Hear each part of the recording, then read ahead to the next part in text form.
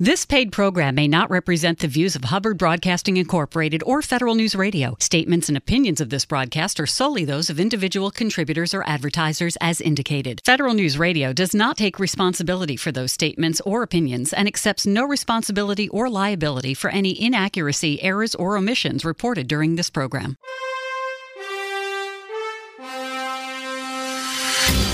This is the Business of Government Hour, a conversation about leadership and management with government executives and thought leaders who are truly changing the way government does business. I'm Michael Keegan, your host and leadership fellow at the IBM Center for the Business of Government. What is the mission of the Office of Online Services at the Internal Revenue Service, IRS? What is the IRS doing to advance its digital services and enhance customer experience? And how is the IRS leveraging AI and other emerging technologies to meet mission? I'll explore these questions and so much more with our very special guest, Karen Howard, Executive Director of the Office of Online Services at the IRS. Karen, welcome to the show. It's great to have you. Thank you. Happy to be here. So, Karen, could you, for our audience, kind of give us the overview of the history and mission of the IRS's Office of Online Services? Where does it fit in within the overall structure of the agency, and how does it help the agency meet its mission? Sure. So the Office of Online Services has been around for about 14 years. The mission is really to advocate for customers and lead the evolution of improved digital experiences by collaboratively aligning with technology, people, and processes. It's uniquely positioned and strategically positioned in the IRS as a direct report to the Deputy Commissioner of Services and Enforcement, which is Doug O'Donnell, and he reports directly to the Commissioner of the Internal Revenue Service, Danny Werfel. Karen, what are your specific duties and responsibilities as Executive Director of the Office of Online Services for IRS? Yeah, great question. My duties and responsibilities largely involve providing thought leadership and strategic guidance to deliver on the agency's strategic objectives in respect to the taxpayers' digital touchpoints and experiences. Specifically, this includes serving and paving the way for the teams that manage the technology ecosystem, navigation, and content on the agency's primary website, which is irs.gov, the authenticated and unauthenticated digital applications that are hosted on the irs.gov websites, for example, online accounts, where's my refund, where's my amended return, tax withholding estimator, and so many more. Also, the user experience research, design, and data analytics for all things digital. I also am responsible for the front office administration and operational activities for the Office of Online Services. That includes, but are not limited to, talent recruitment, acquisition and retention, budgetary and vendor contract oversight, stakeholder outreach, and engagement. Recently, I became the initiative lead of the Inflation Reduction Act Initiative Objective 1.4 of the Strategic Operating Plan, which centers on improving self-service options for taxpayers, specifically the various online accounts and the irs.gov website. Terrific. So I was wondering, with that role, with that portfolio, Karen, what are some of the top management challenges you've faced, and how have you sought to address those challenges? Wow. So that's a great question because, we always focus on challenges and opportunities in order to continue to deliver on the mission. So given the mission and the vision of my role, I would say if I had to name the top 5, they would be enterprise-wide cultural and operational change management. And this is something that's easy to say, but harder to do. The larger and the older the organization is, the more opportunistic it is to drive rapid transformation and adoption of modern and innovative systems, people, and processes. Another one is talent recruitment and retention. The successful mission of this office requires skills and talents that have not been traditional to the agency and are highly sought after in the private sector. Competing for these specialized talents and skill sets with industry has to be done with a value proposition that goes well beyond pay and financial gains. I would say the third one is arduous operational business processes, AKA pace and bureaucracy, right? The agency's mission is to digitally transform and innovate to keep better pace with industry and taxpayer expectations. Many internal processes and systems kind of impede timely decision-making or the ability to act faster on decisions and directions that have been agreed upon. I would say the fourth one would be driving accelerated modernization and innovation, where policies, laws, and legislations and rules are legacy and often counterintuitive or haven't really kept pace with innovation as we know it today. Lastly, which is probably what everyone struggles with, understanding budget constraints and appropriations. Prior to coming to the agency, coming from industry, budget was more flexible with operational expenses, CapEx assets, and CapEx projects. The budget process with the agency is much more complex with lots of intricate details that can get you in trouble if you aren't careful. That's really good. So I was wondering, when you think of those challenges, the opportunities that you can turn them into, what has surprised you, Karen, since taking over this role at IRS? Like many who've never worked in the public sector, much like myself before joining, I had a lot of misconceptions and skewed perceptions before taking this role. After taking this role, I was pleasantly surprised by the IRS's initiatives and delivers a lot of incredible public service and benefits administration activities that they really don't do a great job talking about or taking credit for. Most, like me, only know them kind of as pay up or we'll come for you and everything you own, right? The compliance and enforcement side.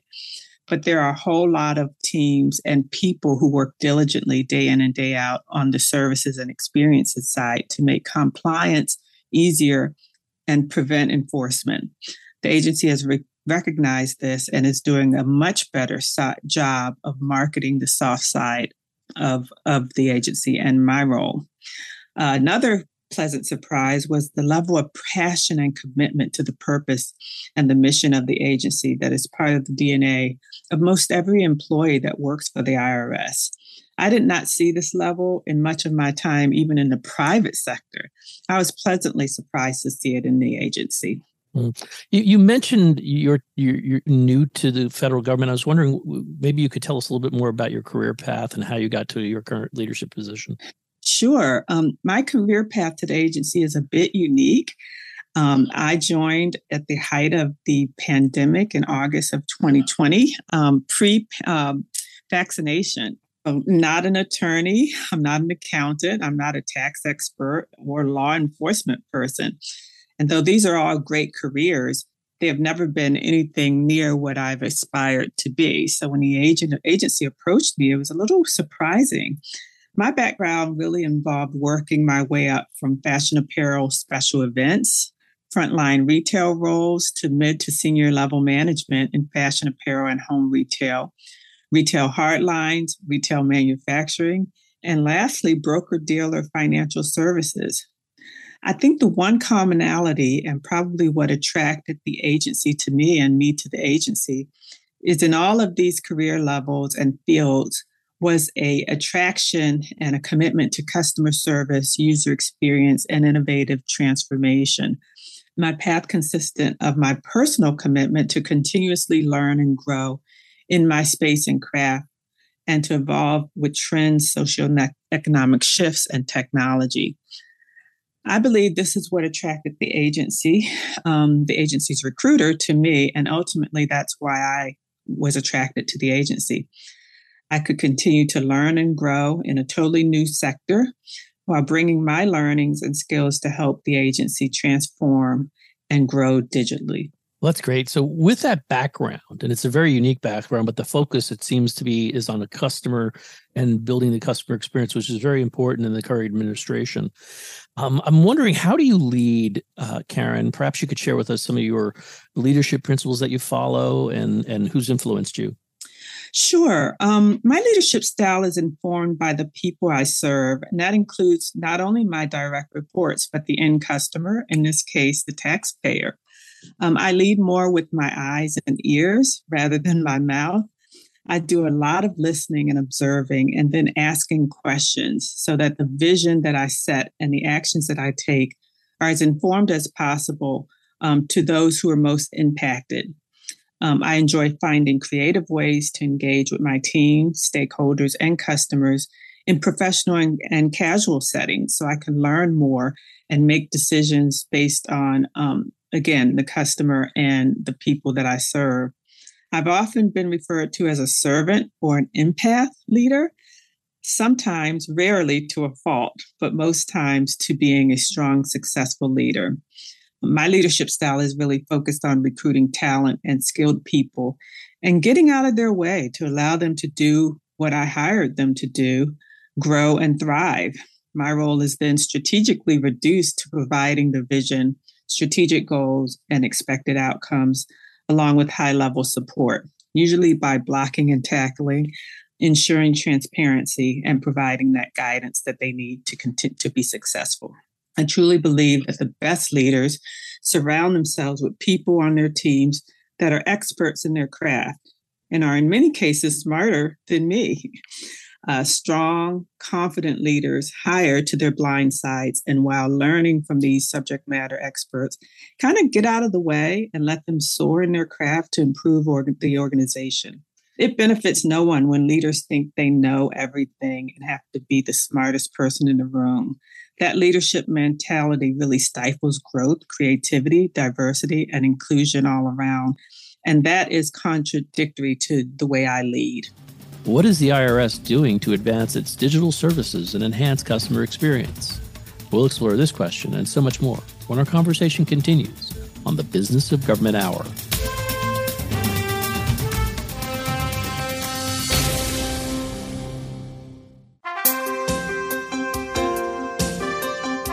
This is the Center This Week, highlighting the latest trends and best practices for improving government effectiveness, brought to you by the IBM Center for the Business of Government. I'm Michael Keegan, Leadership Fellow at the Center and host of its weekly interview program, the Business of Government Hour. The Center This Week is our opportunity to inform and, most importantly, to invite you, our listeners, to use the Center as a how-to resource for improving government effectiveness at the state, local, and federal levels. My guest today is Dr. Michael Keegan, author of Ruthless Consistency: How Committed Leaders Execute Strategy, Implement Change, and Build Organizations That Win. What prompted you to write Ruthless Consistency, and what do you mean? Well, in a word, failure. Seeing the ongoing failure rate of strategic change initiatives. The companies have good intentions, good ideas, good plans, but the execution is the hard part. And the research has shown that in the past 40 years, roughly, failure rates for these major initiatives continue to be around 60 to 70%.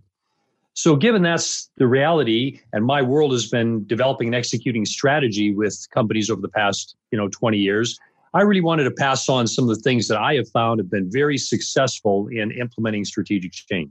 As a follow-up, being consistent sounds simple. Why isn't it? And taken too far, doesn't consistency mean being inflexible? Where is there room for creativity and innovation if you're ruthlessly consistent? Right. Well, to your first point, it does sound simple, just be consistent. What makes it difficult, of course, is that as a leader, you're on stage 24/7, and people are reading meaning into everything you say, everything you do, everything you don't say, you don't do. You're on stage. So you've got to be very careful. Am I sending consistent messages? Because people will pick up on the inconsistencies in a heartbeat.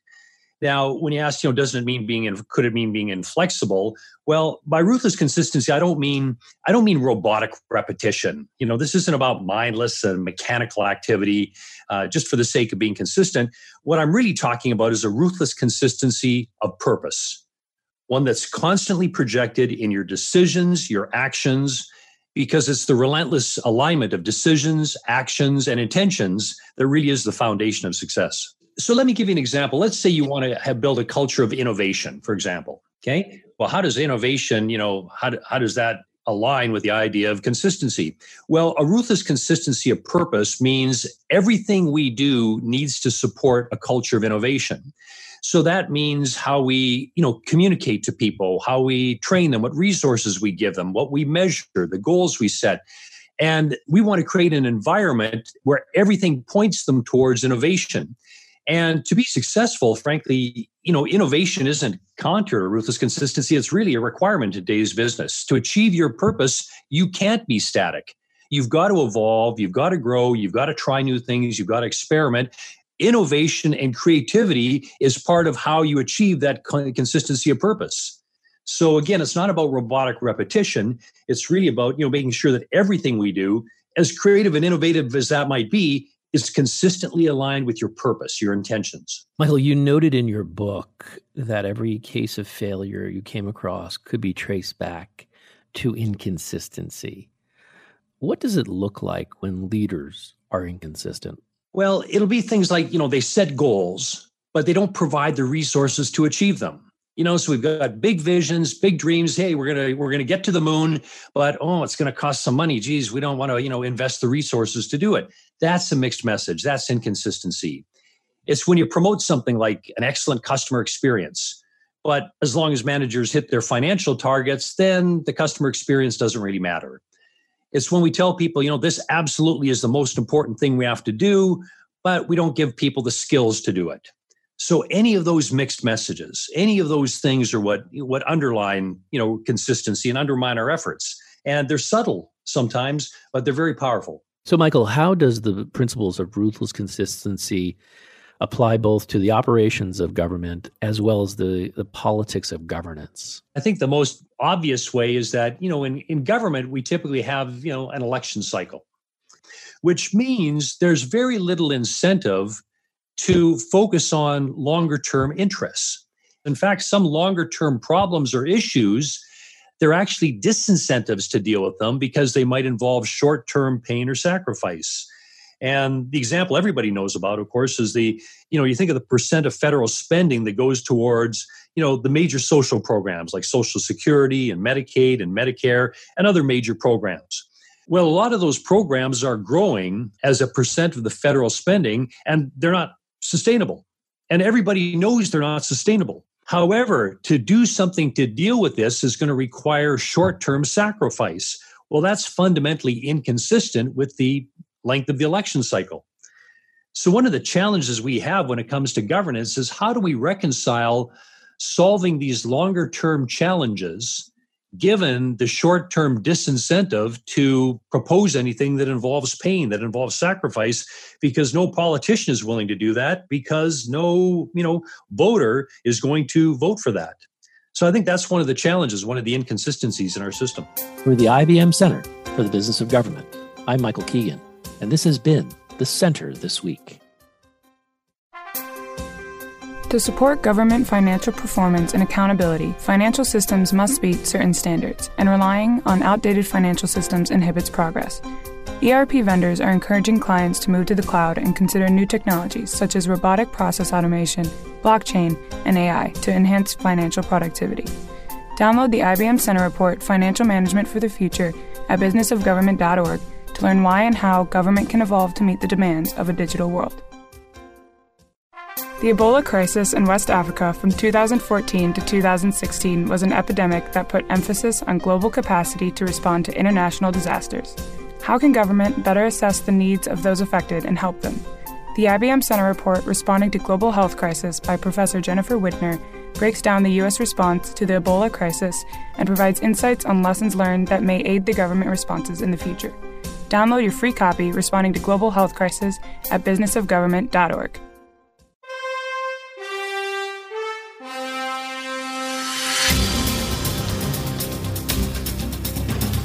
Welcome back to the Business of Government Hour.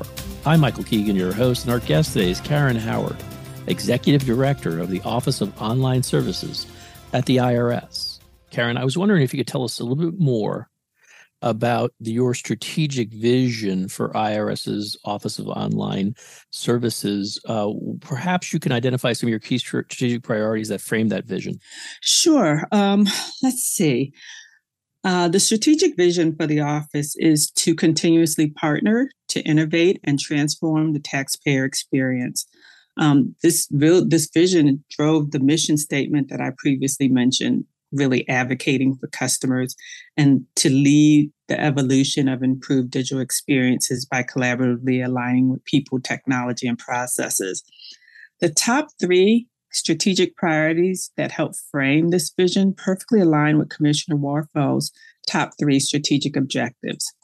So ensuring taxpayers can easily interact with the IRS to meet and comply with their tax needs anytime, anywhere, and from any device through modern digital applications and streamlined business processes, probably number 1. The second one I would say is providing safe and secure transparency to taxpayers of their personal information and engagement statuses in easy to understand formats, plain language, language translations, etc.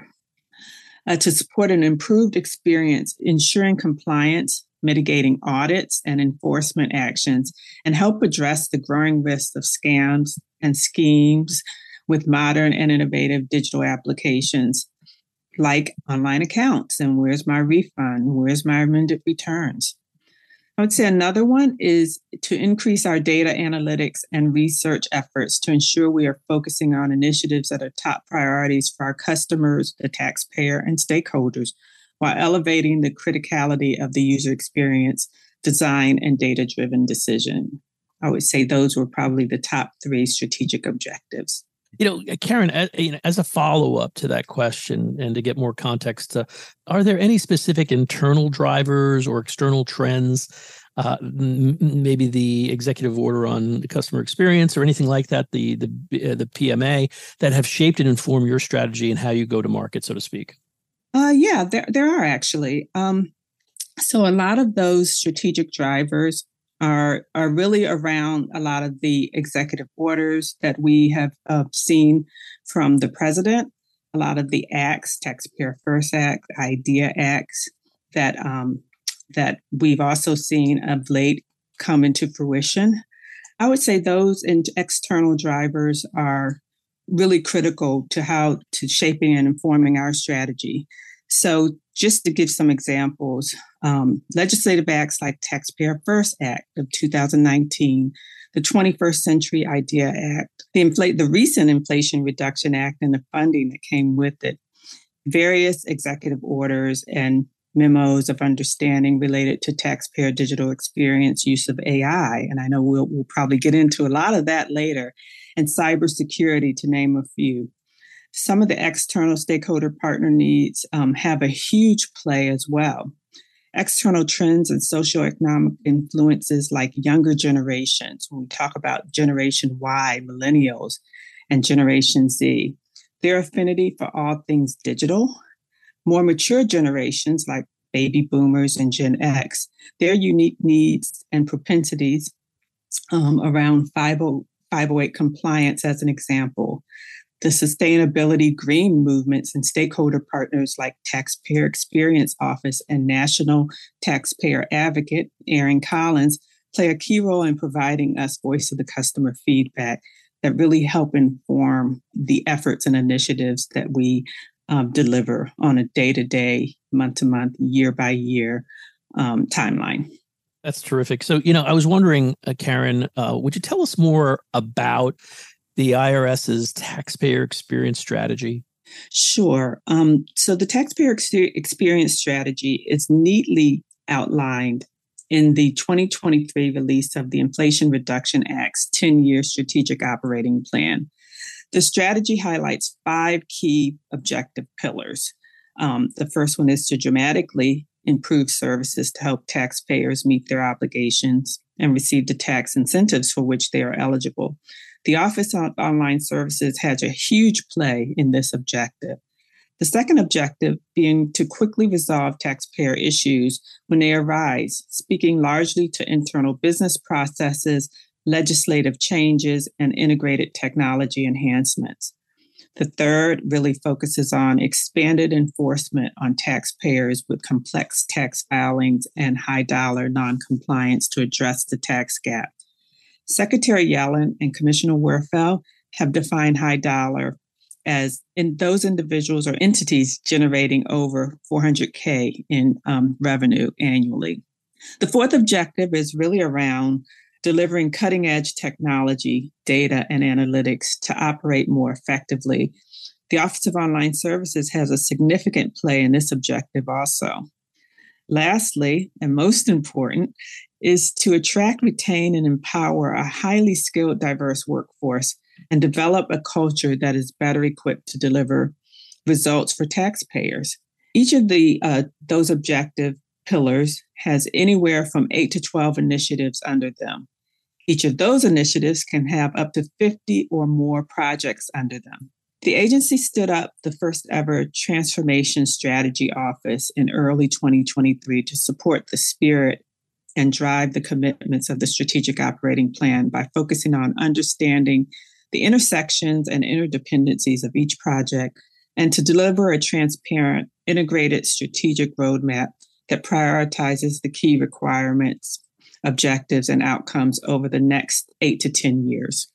That's terrific. I was wondering, can we expand on that a little bit in terms of the specifics and what is being done, Karen, to promote digital services, including online accounts, digital filing capabilities that focus on improving taxpayer self-service? Sure. So promoting what we're doing is critical to the success and really the return on investment in the funds we've received from the Inflation Reduction Act.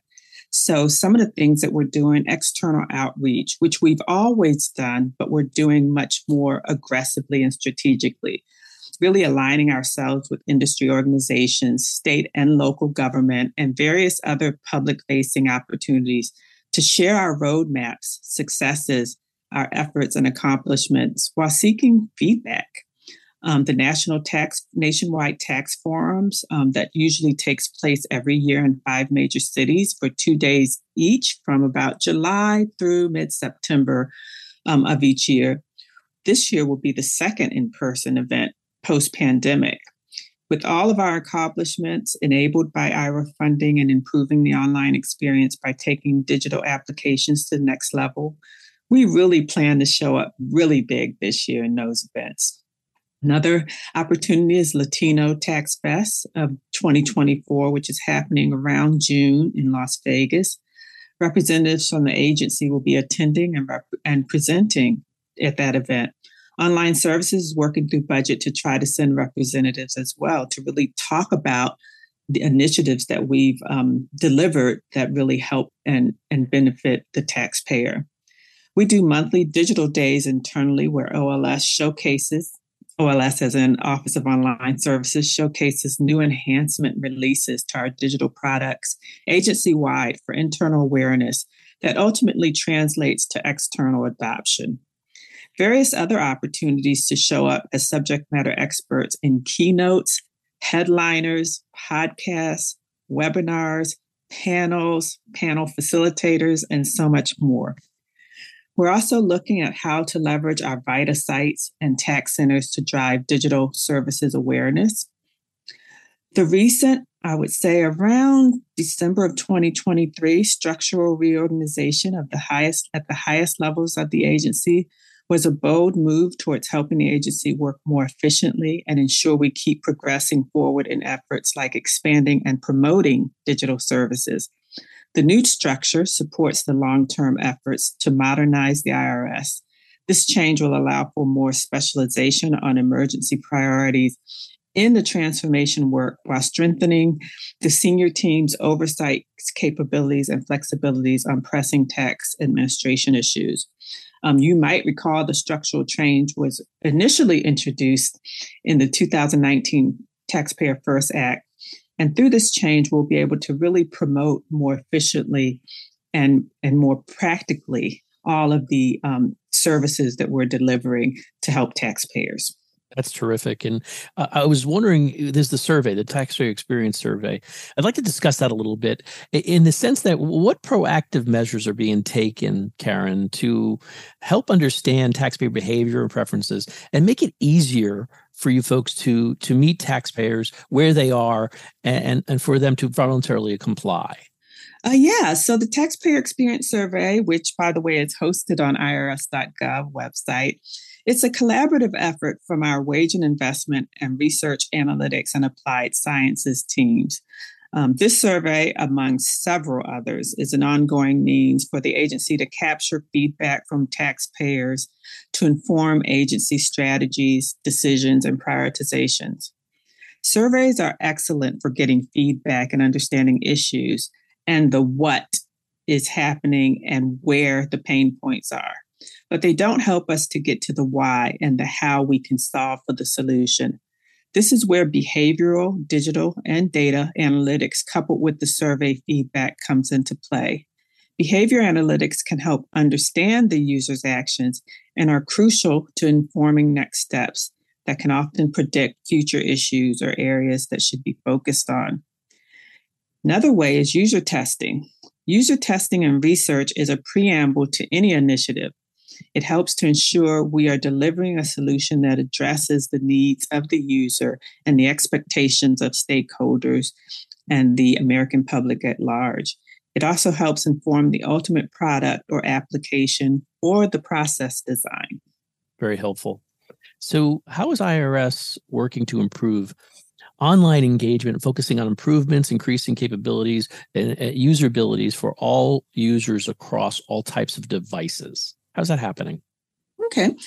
So the Office of Online Services works with site design teams, business stakeholders, research and analytics teams, content strategists, and technology partners to develop an online style guide we call the OSG that ensures best practices based on industry standards, user and stakeholder feedback, and legislation and laws. The online style guide outlines consistent standards for online applications and tools.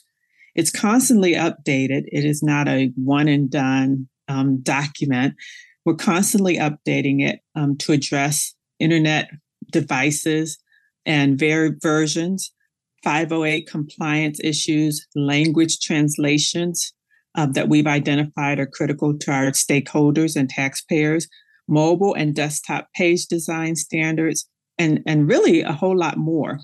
The online style guide is also public facing and can be found in section 2.5 of the Internal Revenue Manual on irs.gov. So, Karen, how does your office ensure that IRS's digital product features and capabilities are driven by the needs of IRS's business units? Yeah, very good question. Because the collaboration, obviously, based on our mission and vision, is key and critical to the existence of my office. So for 90% of the digital products hosted on irs.gov, the Office on Online Services teams is the product manager and not the product owner. And that's a really, really critical distinction. When I started, I grappled with the structure my first few months because it creates another level of alignment, approval, and decision-making that I had not seen in my recent private sector experience. But it works because the product owner resides in the principal operating divisions or business unit. Product owners and product managers have to work side by side, shoulder to shoulder daily to discuss site enhancements, feedback received, product analysis and analytics and performance data, roadmap prioritization, and so on. Much of this also happens in various tech and business web application and development governance boards, where alignment and prioritization on features and capabilities are discussed and agreed upon. This was, again, like I said, an area that was, different from my recent experience in the private sector. But if you go back to how we're positioned and structured in a very autonomous nature with the organization, that's really how it works, and it works well. It's a great transition to my next question. It's around telling us a little bit more about the work being done by the user experience and design branch within your office, I believe. And how does it work to, make sure that the usability of the IRS products and services are there? Sure. So when I joined the agency in August of 2020, the UX user experience and design team, affectionately known as UXD team members, were a subdivision under the digital products division. That structure was disturbing to me, as user experience and design can't be as successful and can't bring their what I call superpowers or their value thoroughly understood as a subset of digital products. UXD would have never been given the space or place to deliver on their expertise in that structure. So in early 2022, we decided to restructure USD into its own division within online services and to several a direct hire legislation to recruit a leader that lived and breathed the space and could elevate the branch to bring the value desperately needed by the agency. In February of 2023, we bifurcated the UXD team from digital products into its own branch and division.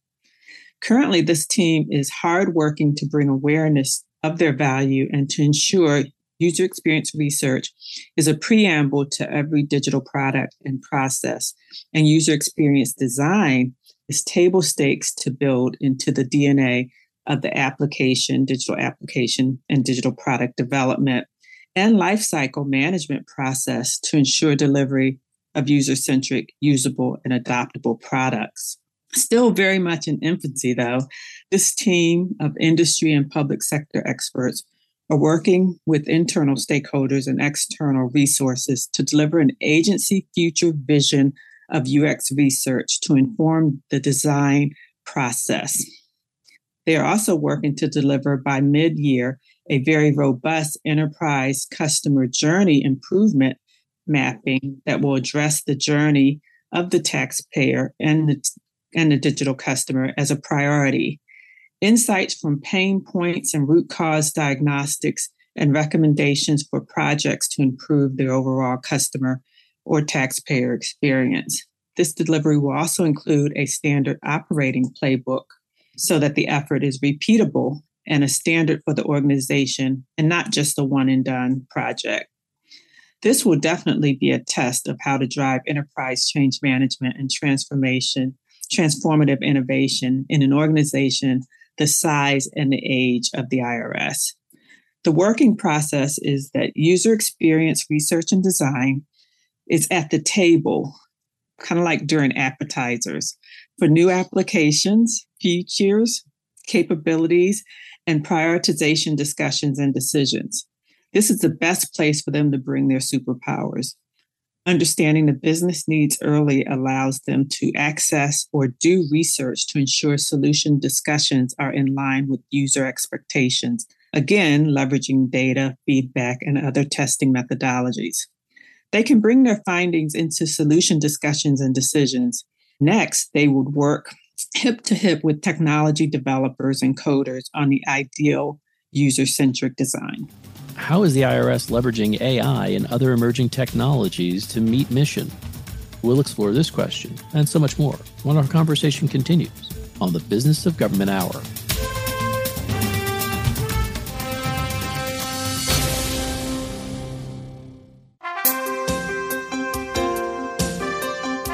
This is the Center This Week, highlighting the latest trends and best practices for improving government effectiveness, brought to you by the IBM Center for the Business of Government. I'm Michael Keegan, Leadership Fellow at the Center and host of its weekly interview program, the Business of Government Hour.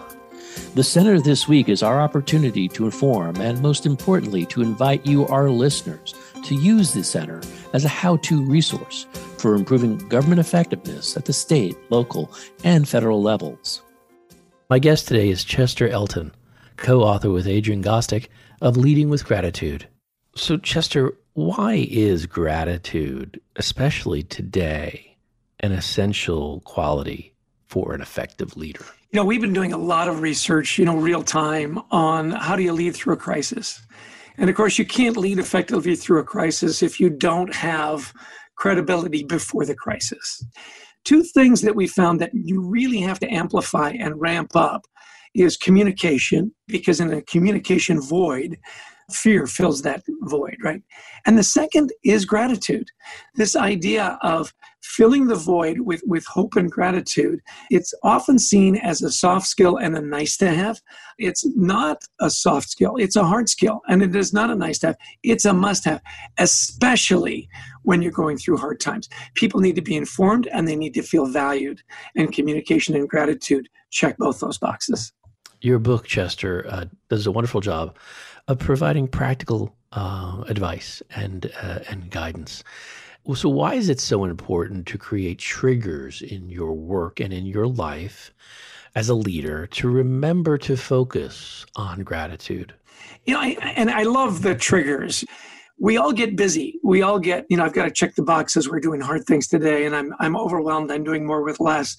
This is unprecedented times. The triggers help remind you to do those things every day that build the culture that you want and that create the right relationships you want. I'll give you a perfect example.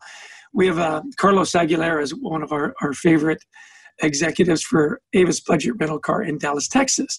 And one of the triggers that he sets up for himself is he puts 10 coins in his left pocket. And it reminds him to have 10 positive interactions with his people every day. And the way he keeps track is he moves a penny from his left pocket to his right pocket. A simple little trigger. And it's really interesting as we were interviewing him for our book, All In, which was all about culture. He said, it's interesting. If I get to lunch and I've got 8 pennies in my left pocket, I'm not doing my job. That simple trigger, that simple reminder, really effective, don't you think? For the IBM Center for the Business of Government, I'm Michael Keegan, and this has been The Center This Week. How does an agency decide upon and implement a performance management framework that will be successful for their specific administration? The IBM Center Report, a practitioner's framework for measuring results, follows the implementation and results of the CSTAT management framework in Colorado's Department of Homeland Security in hopes that it can guide others who may want to institute a similar approach. Download a practitioner's framework for measuring results by Melissa Wavelet on businessofgovernment.org today.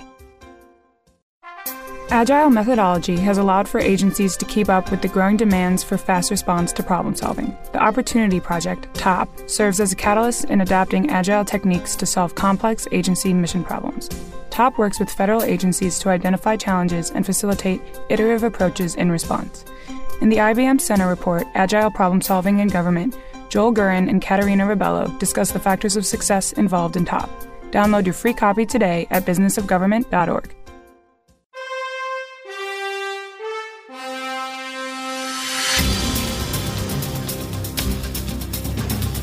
Welcome back to the Business of Government Hour. I'm Michael Keegan, your host, and our guest today is Karen Howard, Executive Director of the Office of Online Services at the IRS. Are there any plans, and what would they be for social media expansion, extending IRS's presence across various social media platforms? Okay. So social media efforts are primarily the responsibility of the Office of Communications and Liaison.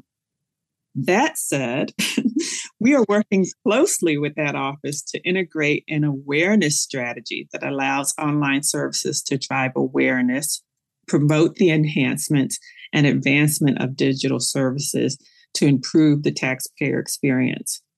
We understand the power of social media and its impact on driving change and distributing information. We want to leverage it and be the authoritative source for keeping the public aware of everything we're doing to meet or exceed their expectation, and as a talent recruitment vehicle. Our efforts are only successful if we can drive mass adoption to digital tools. So everything we're doing, everything that's being funded is only going to be successful if people use it. A robust social media strategy will help us do that in a more expeditious and hopefully viral manner.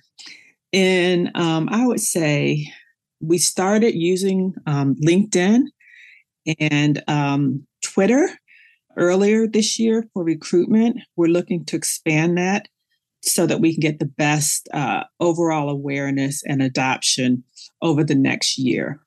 Online Services hired a digital engagement specialist early, even before the Inflation Reduction Act, in anticipation of our need to basically tell our story and tell our story in a way that has the biggest impact and the mass distribution for awareness.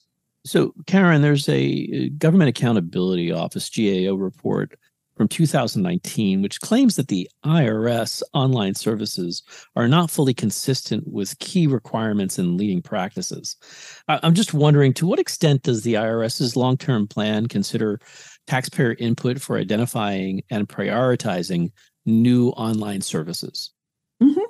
So I believe the strategic operating plan from the Inflation Reduction Act that was released last April support and funded by the Inflation Reduction Act, is the perfect response to how the agency is addressing the claims in the GAO report. The IRA strategic plan, combined with the IRA funding, provided the necessary resources for the next 8 to 10 years and beyond for the agency to properly analyze the combination of taxpayer research, feedback, input, and data to identify the most valuable needs and services of the taxpayer and inform the prioritization of those findings. To what extent, Karen, does your office apply advanced analytics to develop clear understanding of taxpayer needs and preferences that kind of carve out and are able for you folks to build a personalized experience when using the online services? Mm-hmm. So the short answer to that is to a very large extent, and I'll expand. We leverage online data analytics, offline data analysis provided by our stakeholder partners, feedback analysis provided by various agency surveys, and employee input to better understand user behavior, user pain points, user needs, and the various taxpayer segments and personas, and to predict and forecast taxpayer behavior, anticipating needs, and providing proactive guidance and support. While the Office as Online Service stood up a separate division focused solely on user experience research, analytics, and design, we telegraphed the importance of getting much more intentional and purposeful around this need, which supports the agency's goal of being taxpayer and user-centric in everything we do.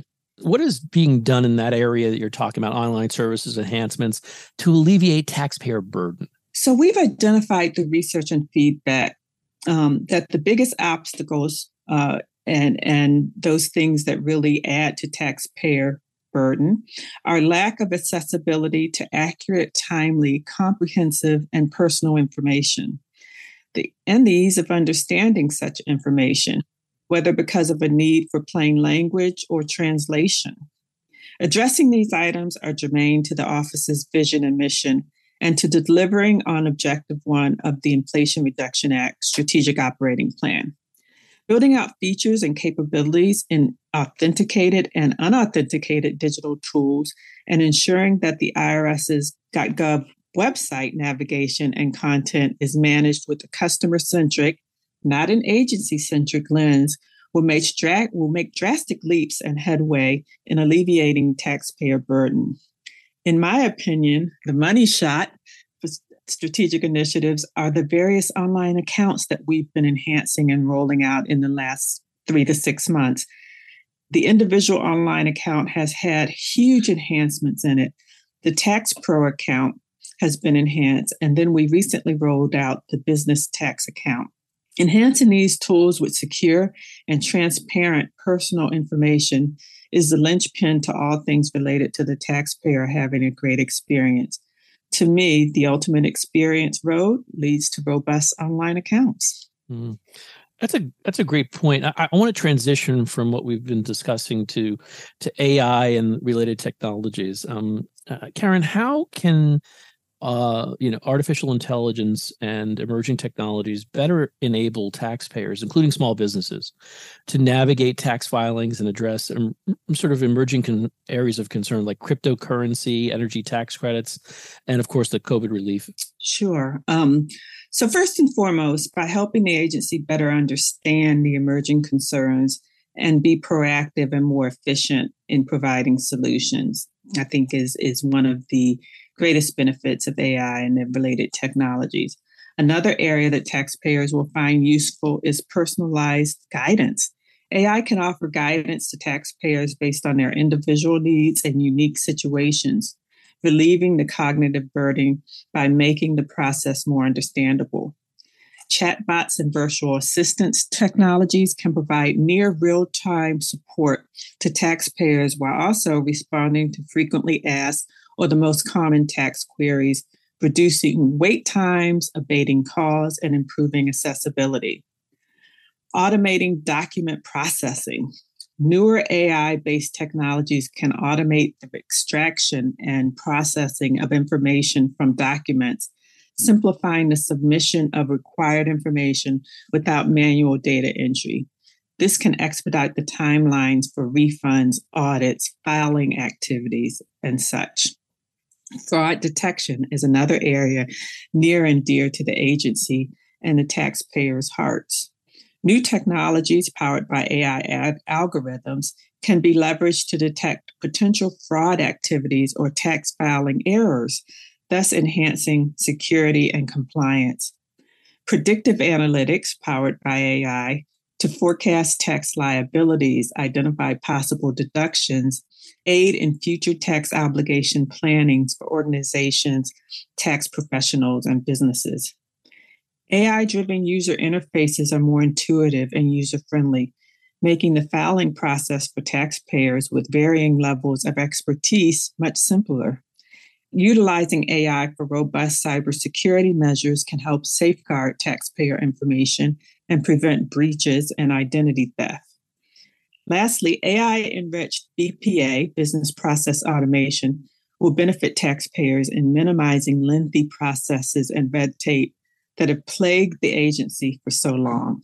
I was wondering, you kind of alluded to it, but I was wondering if you had any more to add around how this technology is streamlining operations and what is its potential to improve tax administration? Yeah, so we're in the very early stages of leveraging AI to streamline operations. The recently released executive order will assist in accelerating AI with guardrails, standards, and regulations expected and spelled out, aimed at promoting and regulating AI in the government. One of our priorities is to leverage it to reduce manual data analysis to pinpoint anomalies in tax administration, tax compliance, and cybersecurity efforts, and inform and guide our priorities and initiatives in these areas. So, Karen, staying with artificial intelligence, I was wondering, what are some of the key considerations for both governance and developing transparent and ethical AI? Well, the number one consideration, and even pre-AI, this has always been the number one consideration for the agency in this, and not unlike all other initiatives, is safety and security and privacy of taxpayer personal data and information. Talent required to do AI right, whether it is hiring or upskilling, is one of the other key considerations. We need prompt engineers, data scientists, data analysts, whose sole job is to have a continuing conversation with the data that the machines are learning with and from, and the output that they provide. Among other, these are roles and skills that we'll have to compete with industry for. They are vital to ensure we keep humans in the loop, or what we call human adjudicators, when dealing with AI and being ethical about our usage of AI. Ensuring we are the authoritative source for the responses provided by things like ChatGPT, managing and fencing our content to ensure certainty and confidence in the responses, how we govern usage with transparency to ensure confidence and public trust. We have already started this with an established data and analytics strategic integration board and data and analytics advisory group. And of course, the usual suspects when it comes to key considerations for ethical AI: deep fakes, biases, hallucinations, ethical usage, and the threat vectors from cyber criminals are all in the forefront of our considerations as we begin to roll out AI in a lot of our processes and as part of tax administration. That's terrific. Karen, are there any other key accomplishments you'd like to highlight? And more importantly, what does the future hold for your office at IRS? Yeah, to name a few worth mentioning, this is where we kind of like to brag on ourselves a little bit. We're going to continue to address limited English proficient populations with our translation efforts. We're leveraging data and research to identify the most common language needs for the site and addressing top visited pages and applications for translations. Currently, the site has translations in 7 languages, the most common being Spanish, and we anticipate that the language count will continue to grow. Another area is ensuring an enhanced mobile experience. Optimizing the websites and the applications that sit on the website for mobile devices, ensure the site is accessible to users how they prefer and engage primarily through tablets and smartphones. We're also tracking, researching, and understanding and exploring the latest technological trends around ChatGPT and large language models, quantum technology, augmented reality, and biometrics to understand potential valuable use cases for consideration and testing. Advanced synchronous and asynchronous digital communication channels, providing one- and two-way communication, chat and document upload tools that enable sophisticated and near real-time means for taxpayers to ask questions, receive support, and access specific information from the agency. Although kiosks aren't new, I feel like a user-centric kiosk strategy to serve marginalized, low-income, and unhomed communities could be beneficial if done the right way and researched. Lastly, I'd speak to expanding online resources. We're continuously researching and working with our internal and external partners to identify digital tools that bring value and solve problems for taxpayers. IRA funding has paved the way for us to explore more useful and helpful tools for taxpayers. We currently offer a wide array of tools over and above online accounts and online filing systems like calculators, trackers, and estimators to help taxpayers understand tax obligation, make beneficial tax filing decisions, confirm eligibility for credits and deductions. For example, Free File and the recently released Direct File Phase 1 limited pilot, the recently enhanced tax withholding estimator, Where's My Refund, and again, Where's My Amended Return, are some of the tools that are helping in this line of work. Very helpful. So, Karen, what advice would you give someone who's thinking about a career in public service? Wow. I get asked this a lot, especially coming from over 40 years in the private sector and then jumping into the public sector. The first thing I say to people is it is not for the faint at heart or for those purely seeking monetary gain. It's a perfect career choice for those with lots of grit and are comfortable operating in the grind. It is a place for those committed to and with a passion for serving American citizens and being part of the solution to the opportunities that Americans face while interacting and engaging with government services. If you have a passion for being part of a solution that really solves world problems and want a mission far greater than yourself, then public service is an excellent place to contribute at any stage of your career journey. So, Karen, I want to thank you for joining us today and taking time out of your busy schedule. But more importantly, I'd like to thank you for your dedicated service to the country. Thank you. Thank you for having me, and Happy New Year. This has been the Business of Government Hour, a conversation with Karen Howard, Executive Director of the Office of Online Services at the Internal Revenue Service, IRS. Be sure to join us next time for another informative, insightful, and in-depth conversation on improving government leadership and its effectiveness. Until then, subscribe, download, and listen to the entire interview at iTunes, Spotify, Audible, or on your favorite podcast app, and as always at businessofgovernment.org. For the Business of Government Hour, I'm Michael Keegan, and thanks for joining us.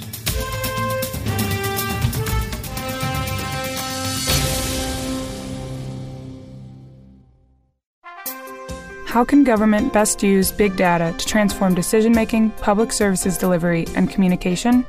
The IBM Center report, Integrating Big Data and Thick Data to Transform Public Services Delivery by Yan Ang, presents 5 recommendations for public managers introducing the concept of mixed analytics, urging thick data, meaning qualitative information about users, to be presented alongside big data to improve government decision-making. Visit businessofgovernment.org to read more.